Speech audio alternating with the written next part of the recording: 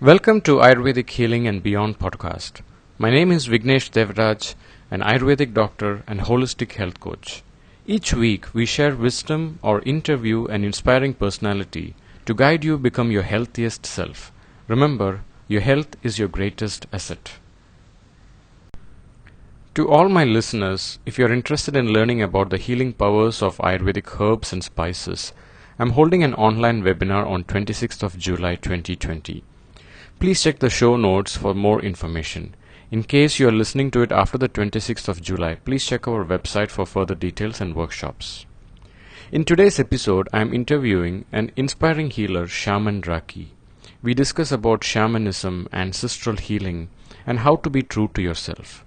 Shaman Raki teaches about how to get in touch with your heart and soul, and how to bring awareness in understanding which part of soul and mind plays in your emotional, psychological, or spiritual sickness.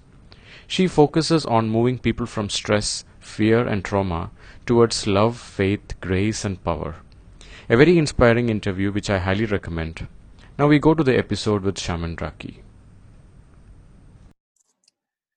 Thank you so much, Shaman Raki, for being in the part of my podcast. I'm so looking forward for this insightful discussion. So I hope you're keeping well and doing well.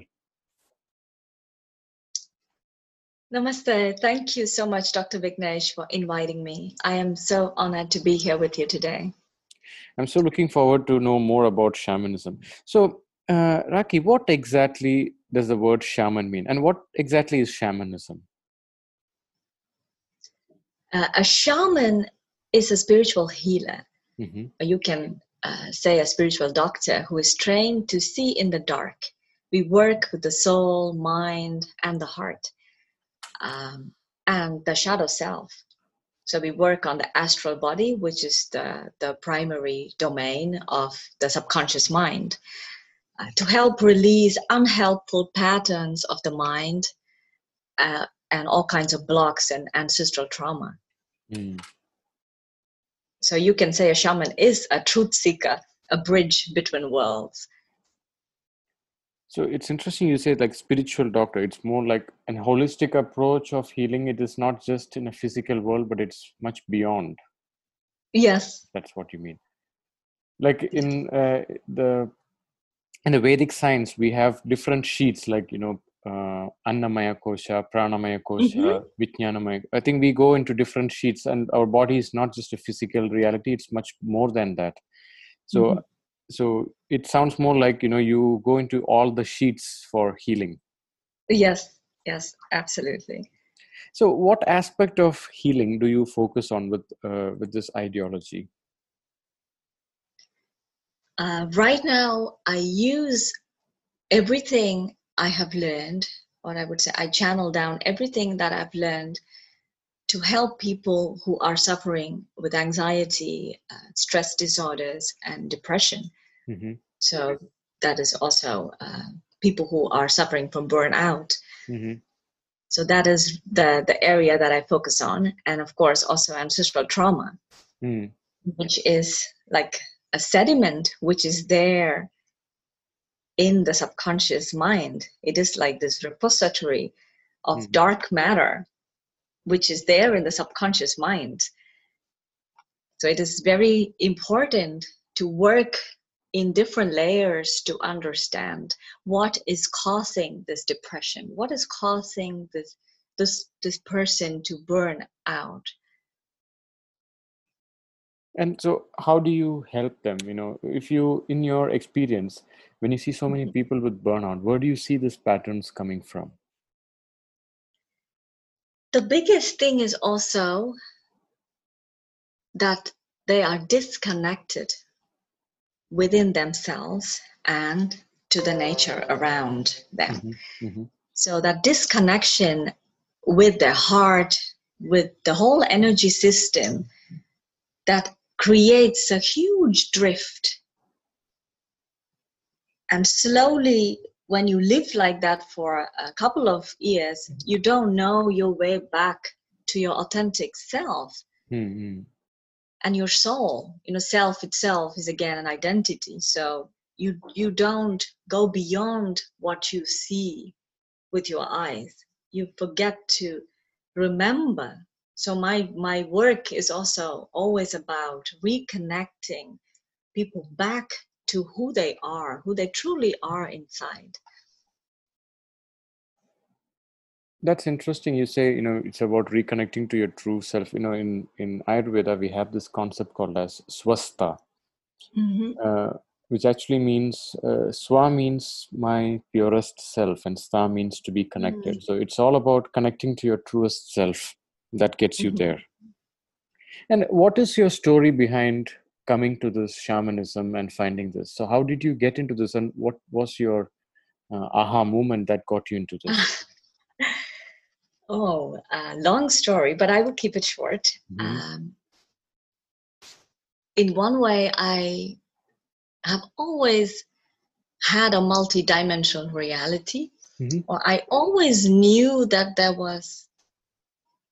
were many different layers in me. So I was very aware as a young child. So it must have started when I was 6 or 7, that age. I started having a lot of visions and dreams.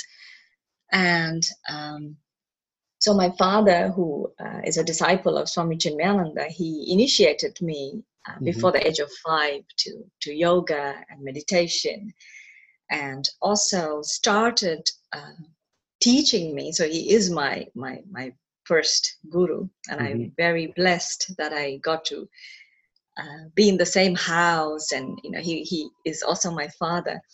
So he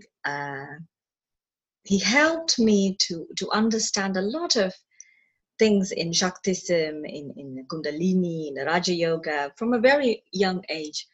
So everything about self-control, discipline, concentration, meditation, breath work, yoga, and even also pratyahara, the withdrawal of the senses. So a lot of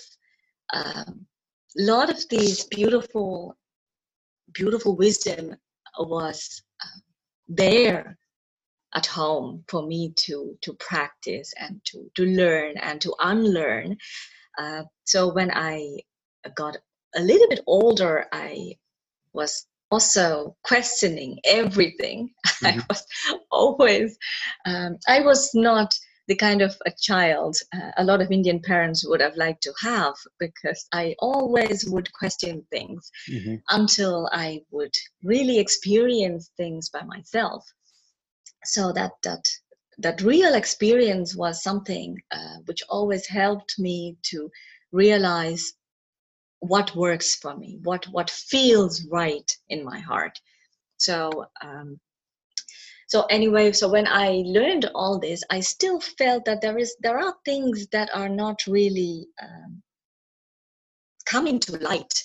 I felt that there was still things inside of me that I couldn't really put my finger on it, but I really clearly knew that at one point I knew that I am feeling things emotionally, on an emotional level, not just for myself. So that is when I really started understanding about ancestral trauma. Ancestral trauma is, it is, in a psychological way, they call it the transgenerational trauma or the intergenerational trauma, which is the trauma that gets passed on or that gets transferred in between generations. So it is a very complex, post-traumatic stress disorder mechanism, which shows up as anxiety, or depression, and also all kinds of other psychological problems.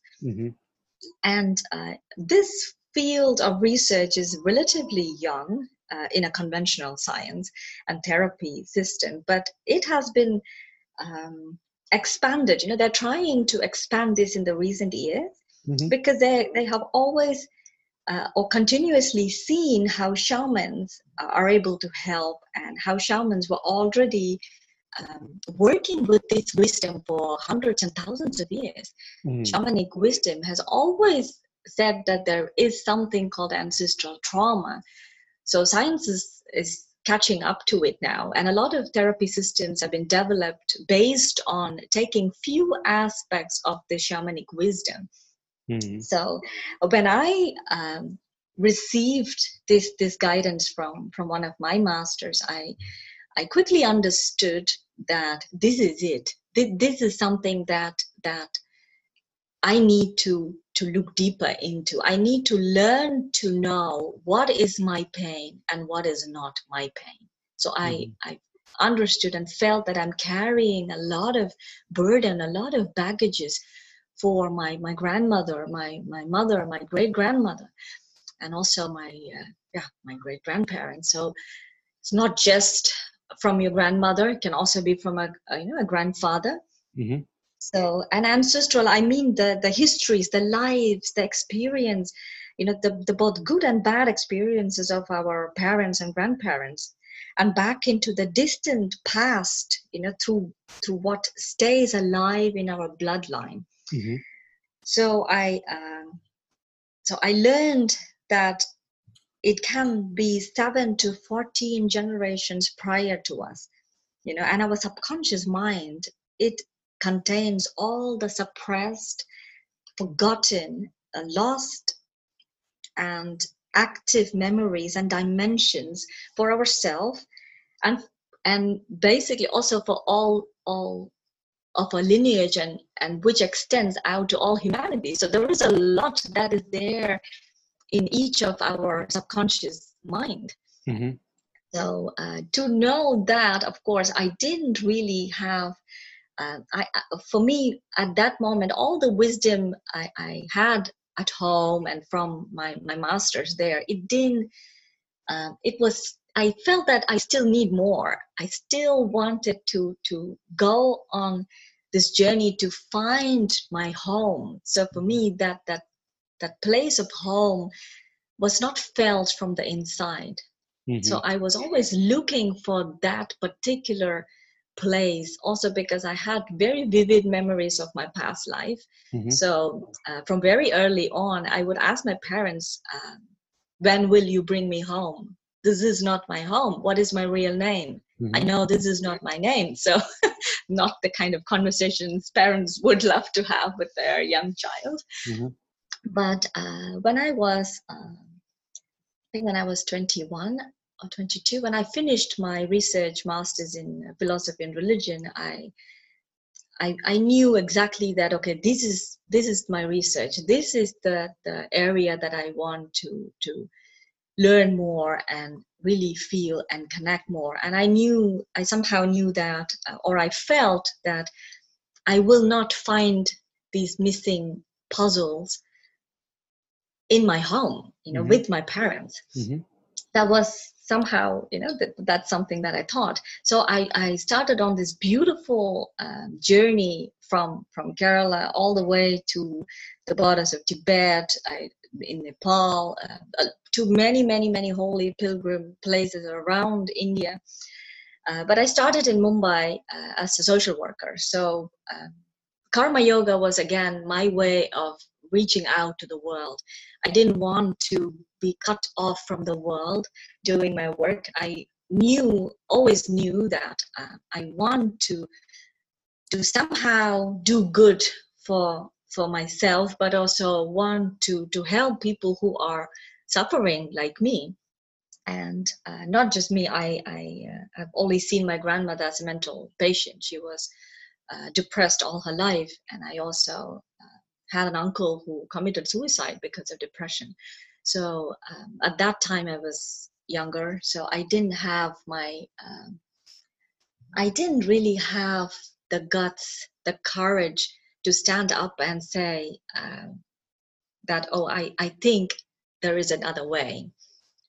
When you were young and also struggling with my own issues, I always felt that, okay, who am I to receive this guidance? Who am I to be able to put this together? Why would this wisdom come to me? I'm just a nobody. I'm just really not having any kind of extra something to be receiving this kind of a wisdom. So I left home, and then during my karma yoga time as a volunteer, and also really being a pilgrim, I started deeply connecting to my spiritual practices, which I left for a little while when I was in college. Like a lot of young people, I also really wanted to fit in, and I thought, oh, everything that I've been learning, it's just not, that's not how the world is. So I need to learn new skills to do things like other people. So, but when I started on this uh, this pilgrimage, or being this pilgrim, I really went back into my deep layers, and I reconnected to the wisdom that I learned from home. So, including, all of these meditation techniques and all of these beautiful, wise stories and wonderful um, poetry and everything that can light up anyone's soul. So I dived back into that, even art. So a lot of these things were happening during that time when I was traveling.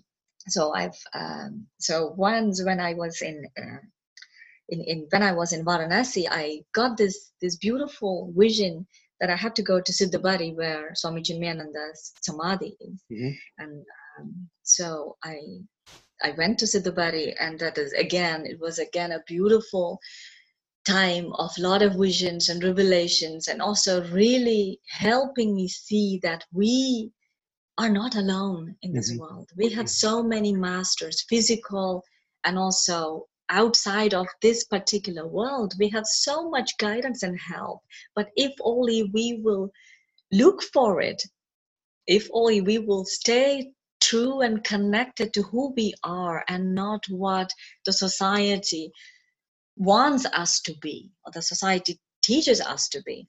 Mm-hmm. So during that time, I really put a lot of these little and big puzzles together. But then while the time I was in Ladakh, I got this dream. I received this dream that my father needs me. So I immediately started my journey back home. So those days it's only train. So of course there were flights, but I couldn't afford the flight. So it's a long journey all the way, from one side of India coming down to Kerala. So it took me some time. But when I reached home, I saw that my father was bedridden. Mm-hmm. So I was always a good nurse. So I immediately, very gratefully, happily took on that duty to take care of him. So we would have these beautiful philosophical discussions again, and all the stories of my travels. And he is a nomad, so he always loved to travel. And so he loved hearing all these beautiful stories. But one morning, I will keep it short. I woke up hearing a loud noise, and I found my father laying in a pool of blood. So he had this internal bleeding, and yes, it was. But it really was one of the most profound moments of my life. I walk into this space, and I don't know what kind of strength got into I just lifted him up, and his head, really in my arms. And I looked at him, and I call him Appa. So I said, Appa is father, in Malayalam or in Tamil. So I said, Appa, it's okay. It's okay. You fell down and you hurt, but it's okay. You will be all right.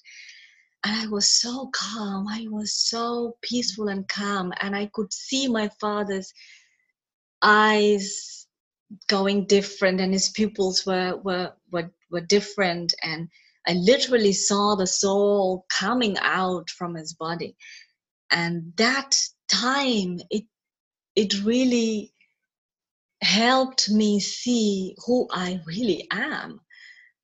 I was so composed and calm, and everything is happening just within seconds. I look at him and I say, you are going to be all right. And in that moment, I'm having this conversation with the spirit, with God or goddess or whatever you call it. And because this is a man who has never gone through a day without praying 2 times. So I have this conversation with the universe, and I'm telling the universe, I am not leaving my father to die like this. He deserves a better death. He is not going to die today. And at that moment, if somebody would ask me now, did you see God? I would say, yes, I did. Because what happened in that magical moment, in those few seconds or minutes, it really helped me in unimaginable ways. So I managed to help my dad. He's still alive, so the universe has been extremely kind to us. So that moment I realized that I am a shaman. I've been running from that responsibility, that duty, that beautiful calling all my life. I have been running, I've been, going every pilgrim place, every temple, every forest, every mountain to find myself. And I found myself in my home, really with the people that I thought who were limiting me. I felt that my circumstance was limiting me to expand into learning about myself. So I had to come back home to find that one last piece, or one of the main puzzles that I was always looking for. So I understood that I was running away from myself. So when I really embraced myself as a person who is able to connect and see soul, see the energy bodies, to go into an astral space, that's when I really owned myself, my power, my wisdom. So that is the time that I understood that there is no going back for me. This is what I've come here to do. I can run away from home and travel the world, go hide in forest, but that's not my place. This is my place right here, and my home. That what I was looking for. That's the state of mind. It's really beautiful So how you put it. Thank you. I mean, I hope my story helps. Oh yes, helps people to realize that it's inside. The wisdom, the light, the darkness, the shadow, everything is inside us. So there is no finding anything outside of us. There is a statement, I think it was Mark Twain who said that there are 2 important days in everyone's life. The first one is the day you're born, and the second most important day is the day you realize why you are born. So I think that day was your aha moment day when you realized. Yes, yes, absolutely, yes. And going through the story, so I'm sure this helped you understand and relate with a lot of your patients or clients who are coming up to you, and you can really see, okay, I know this because I've been there. And that sense, from a healer, I know how comforting it is, because everybody has a need to be understood. So when you see someone with depression or PTSD or anxiety, immediately you get that. There is one thing that I want to ask you, since you said that there was some insights of anxiety at the same time, a lot of intuition coming up and going, and you were extremely curious. So how to differentiate anxiety and intuition? Sometimes they say beautiful question. A lot of people ask me this. How do you know that it's your wisdom speaking, right? Exactly. Yes. For that, I would say it is. There are definitely many beautiful ways to start from the ground up. Because right now what I see is that without teaching a child to stand up and to walk, we are trying to train that child to run a marathon. That is why a lot of beautiful spiritual practices I can't say they are failing in many eyes, but a lot of people say that, oh, I've been meditating and doing yoga for 40 years, but nothing is working out in my life. I'm still unhappy. I have a lot of problems that are not, I can't really connect to myself, or I have a lot of struggle sleeping. Or so what I feel is that we have to go back. We have to really go back and start from the ground, practices, and also, practice forgetting the self at least once a day. Free fall into the act of uniting with something other than the self that you identify with. It can be music, it can be art, cooking, poetry, helping someone in need, or gardening, or having a cup of tea, or just simply walking, and of course to practice meditation, to cultivate good eating habits. That's when Ayurveda comes in, because I was very blessed, again, very fortunate to have been born and brought up in Kerala, India. It made it easy to follow a good Ayurvedic lifestyle. So as you know, the five senses are our great instruments through which we interact with ourselves and also with the external world. So that must be sharp and clear. And the mind is home to our consciousness, so it should be centered and at peace. And Ayurveda understands and views the human being as an interplay of mind, body, energy, and spirit. I feel that is the only system in the world that really understands and grasps that profound wisdom that we are one. It is not different. Our mind and the body and the heart is not three different things or four different things. So are you saying that the more we incorporate these daily habits, like connecting with nature, the art of doing nothing and being still, that way we will be able to more connect with our intuition, and then we can spot the difference between what is monkey mind thoughts and our intuition? Absolutely. That is definitely a thing. But I would say that before starting spiritual practices, that's when we need to do the shadow work, or I would say work with the soul. That is the biggest job of what most shamans are doing, is to help people clear up that part, to understand why Manashuddhi and Atma Shuddhi, what does it mean, right? It plays in healing emotional, psychological, and spiritual sickness. When you understand the language of your soul, you know who you are. You receive great clarity, along with knowing when to rest, when to act. That is very, very important. And how can we flow into life?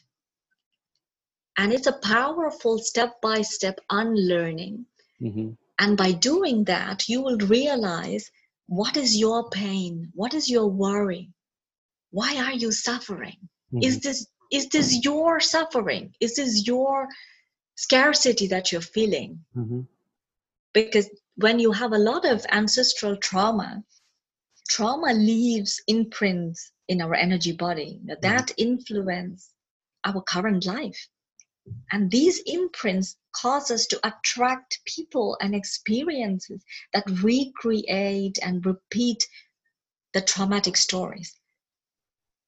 Is there any spiritual practices that you recommend to the listeners? How, if there is something that we can follow, if there is an ancestral pattern inside us that is not helping us in finding our true place, what are the practices that you recommend to come out of these patterns when it comes to the ancestral patterns, or it could be something that we picked up with our anxiety issues, or and how yes, much. it is always a combination. Yes. Definitely, we ourselves we have an experience on this planet, so that is definitely one part, and then we also have this other part from our lineage, our parents and our great grandparents.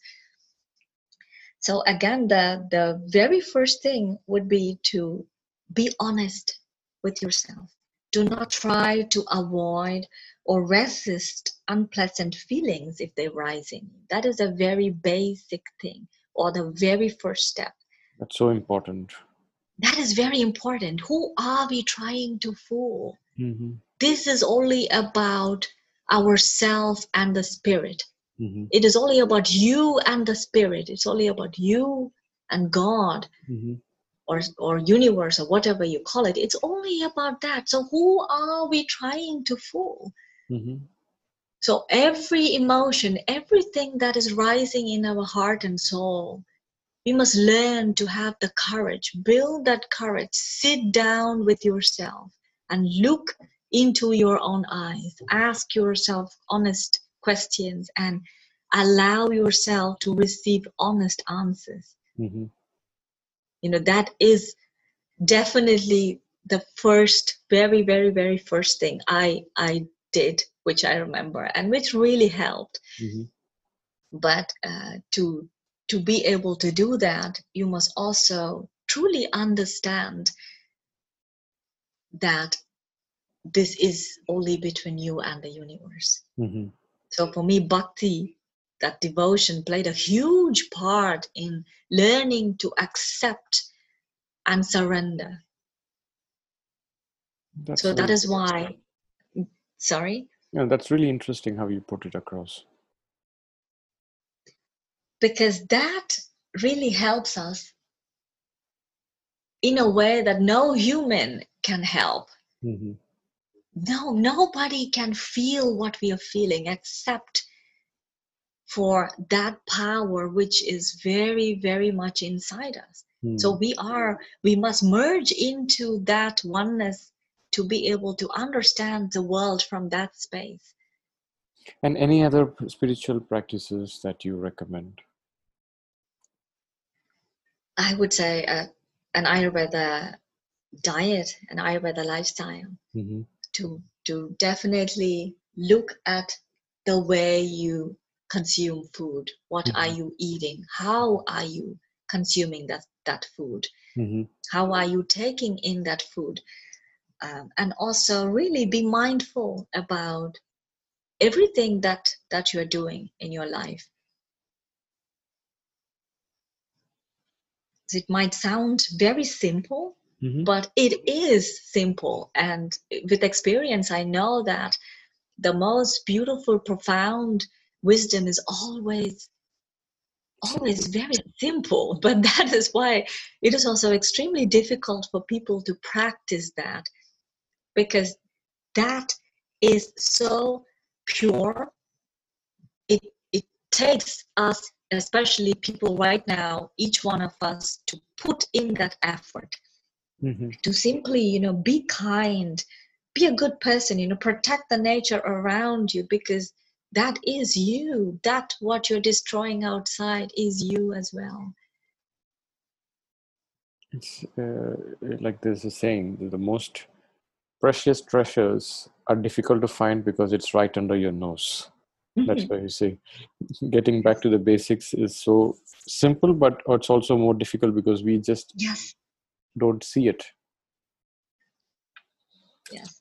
That was really fantastic. So go ahead. Yes, like anything else that you would like to recommend when it comes to the spiritual practices in finding your true self? I would say playfully, gently allow yourself to be a little more playful, so you can flow into life, because that is where life is actually happening. That is where life is really vibrant and alive.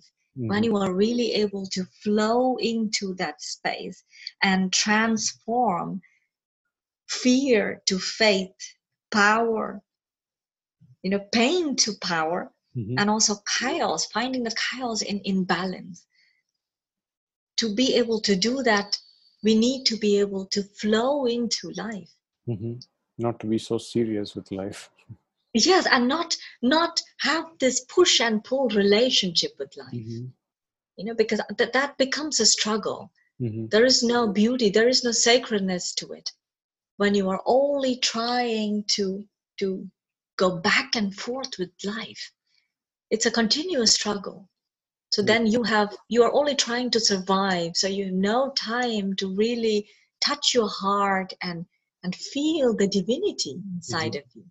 What becomes sacred if you are in the survival mode, right? Nothing is sacred in that mode. Thank you so much, Raki. How can people get in touch with you and for your work and for the healings that you do? Do you offer it online also? Yes, I do have a small online presence. So people can find my writings and my work online.